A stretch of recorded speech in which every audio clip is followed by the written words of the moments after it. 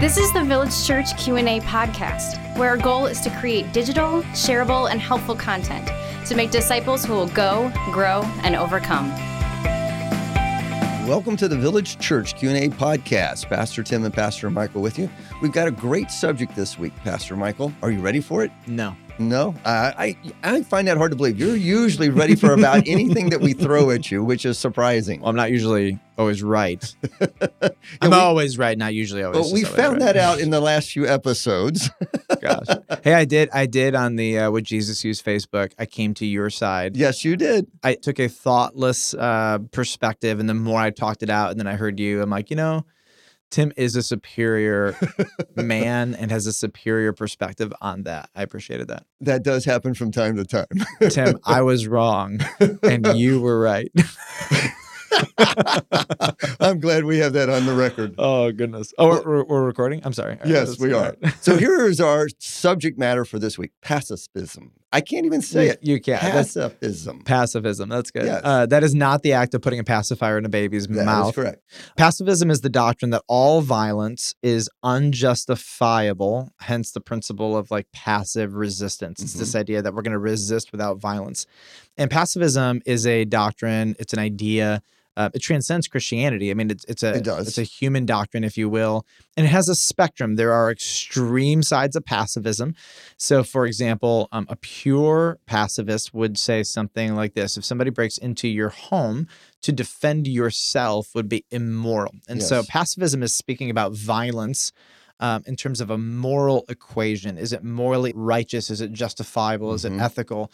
And what's interesting, as soon as you start talking about morality, you have to assume that there is something beyond the person that defines what is moral. Yes. And so to be a pacifist, to say that violence is morally unjustifiable, typically there's going to be theistic roots to pacifism. So you'll find Christian traditions that are pacifistic by nature.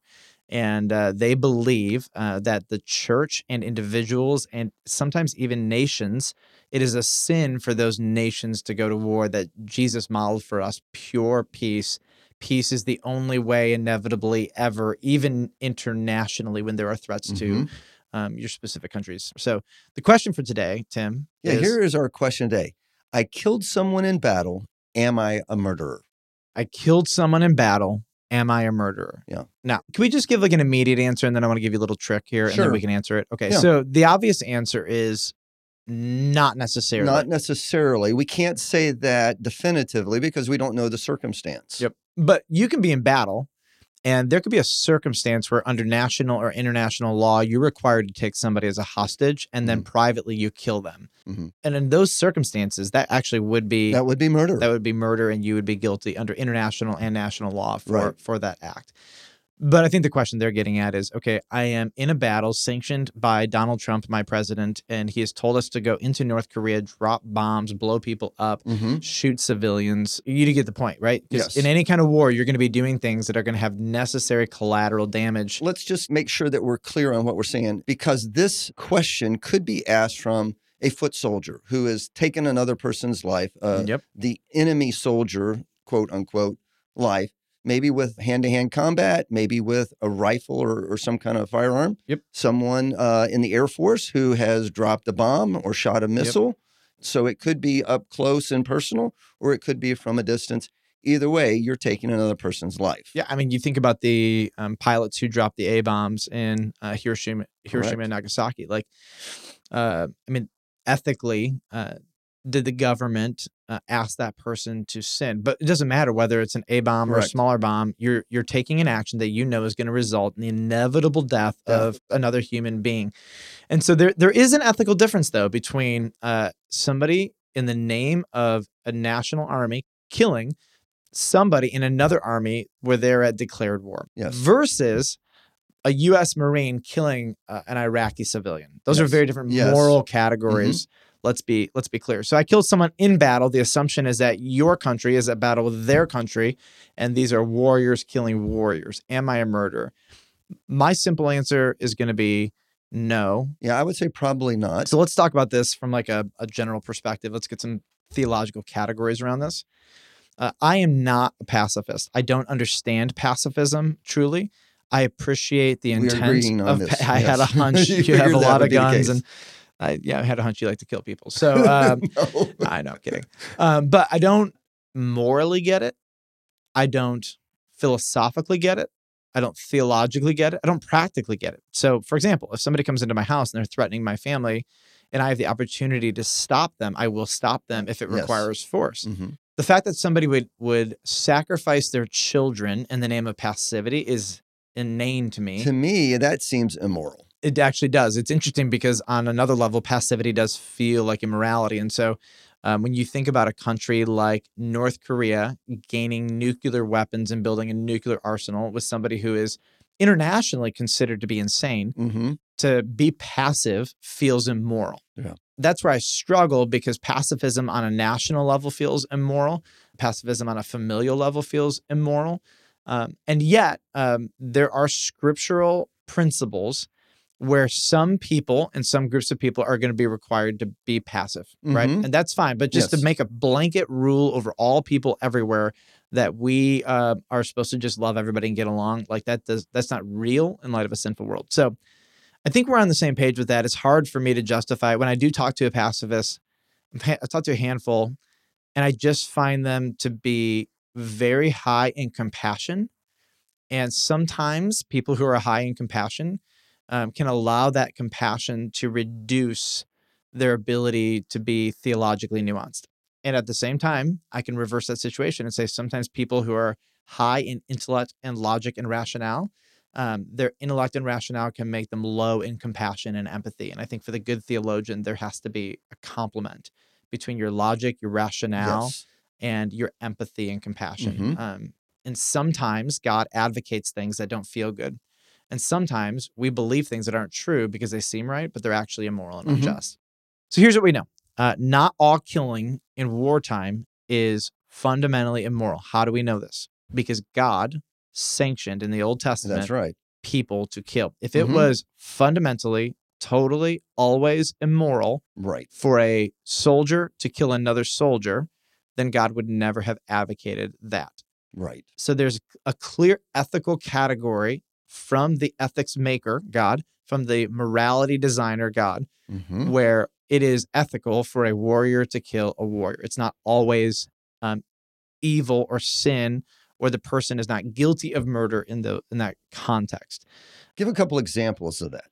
Yeah. So God tells King Saul, go attack the Amalekites and totally destroy all that belongs to them, 1 Samuel 15:3. Mhm. Well, let's be straight. This should be a question that another listener submits, but how does the Bible justify genocide? Yeah. Because we have that in the Bible. Absolutely. And again, whenever somebody doesn't understand a command of God, I just love the arrogance and the narcissism of Western American Christians who are skeptical of Scripture. Right. We They automatically say, I'm morally superior To God. to God. And what they say is, well, I obviously understand there's everything there is to know about this, and he's wrong and I'm right, because a good God would never do that. Well, guess what? God created morality. Yes. And maybe, I'm not advocating genocide. Don't get me wrong. Right. What I am saying, though, is maybe there's something you don't know. Yeah. Maybe there is something that you don't understand about the tribal context. Maybe there is a level of immorality in tribal context that we have no category for understanding.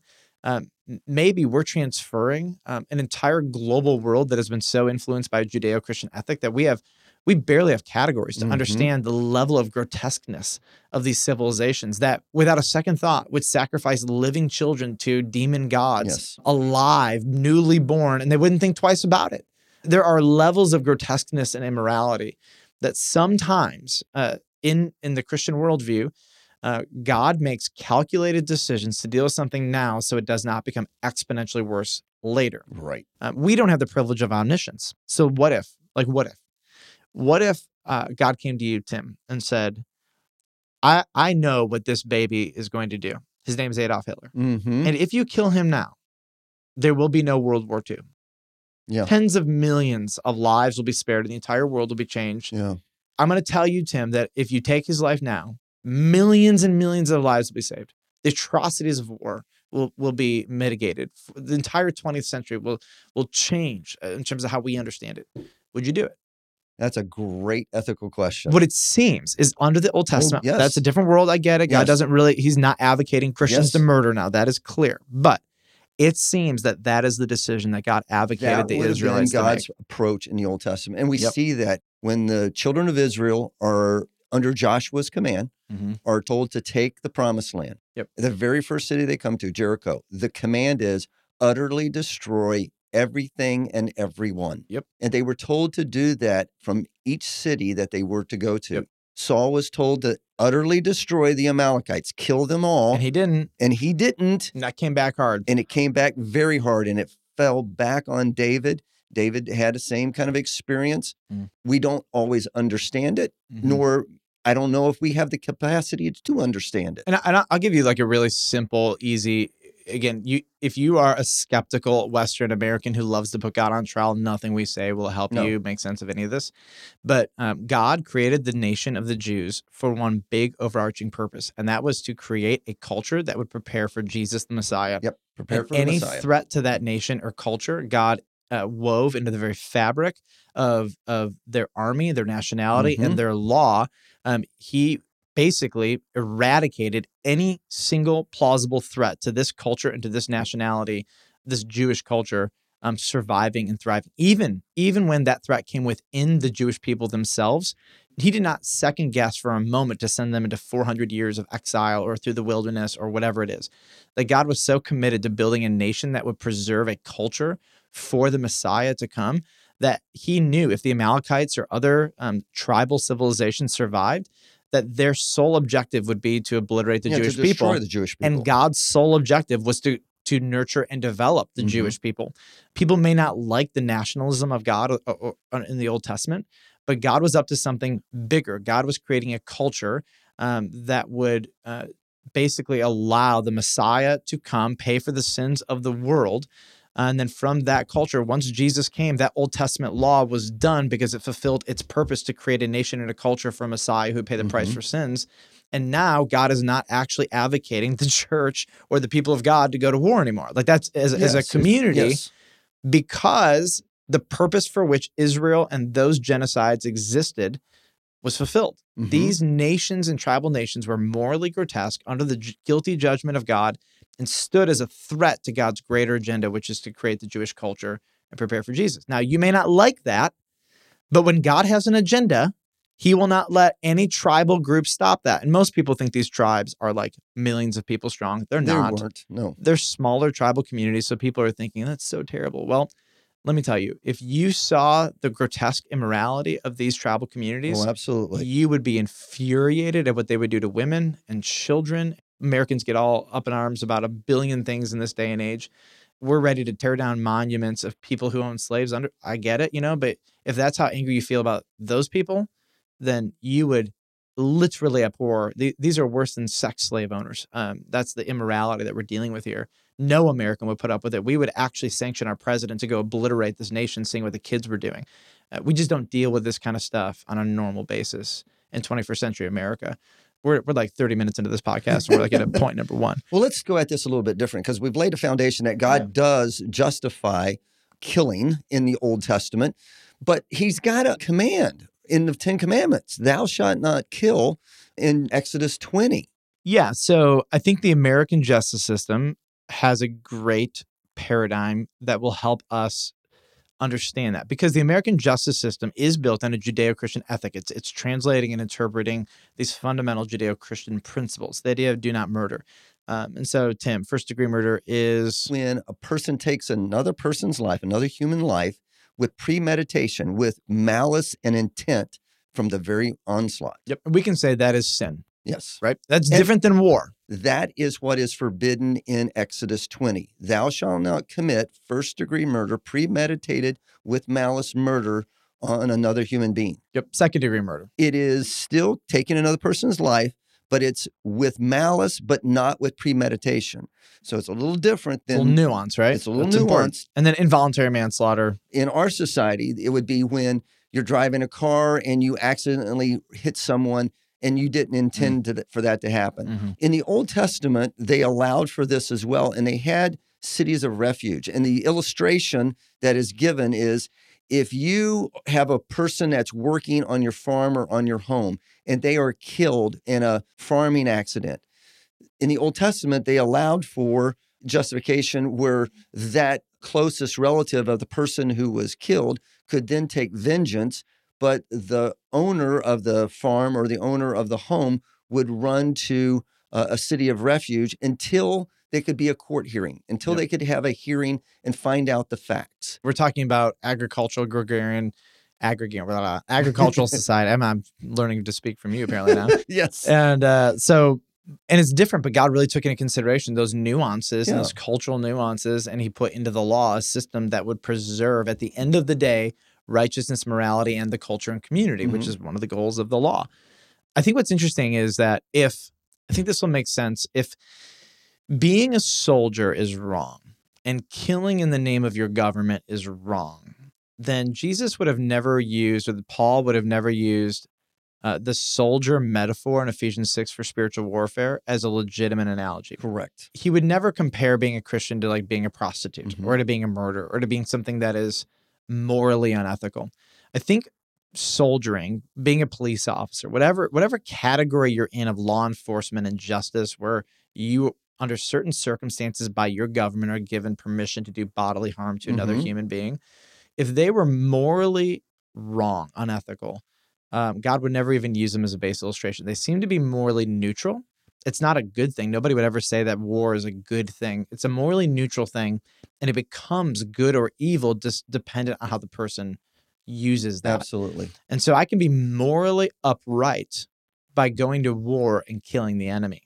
Can you imagine having this conversation with someone who says that taking life, any life, is always, in every circumstance, wrong? Let me give you an illustration. You're a soldier and you see another individual doing bodily harm to a innocent civilian or another person. They are intentionally hurting or harming them. And you have been given the permission by our government. And I think you've been given the permission by God and his word that you are to provide and protect safety and security for that person who cannot protect themselves. Do you always have to take that person who's harming the citizen's life? Not always, but sometimes you do. Those are impossibly difficult circumstances. And I would say it would be morally wrong to idly stand by and watch this crime happen. If you saw a kid being abused by an adult physically, just being beaten to a pulp, and you sat back and did nothing, your pacifism will not justify you before God. I just think that's horrendous to even think that we would do that. All right, so there are so many other issues that we've tapped around, danced around here, and one of them would be, what is just war theory? When is it okay? So, for example, if Donald Trump decides to send America to war with North Korea, how do I know that this is a war sanctioned by God? Because if I'm in the North Korean army, my government is also sanctioning a war against America. And as Americans, we say, no, you guys are immoral and corrupt. You are the bad guy. You're part of the axis of evil. That was exactly what was said about the Vietnam War. It was not a just war. Yep. Those are some really complex issues. So rather than have this podcast be an hour and a half long, audience, come back on Wednesday and we're going to talk about a mystery subject of which we love to just keep our audience in a little bit of suspense. Join us next time. Pacifism. That's good. Pacifism. Agricultural society. And it's going to be fun.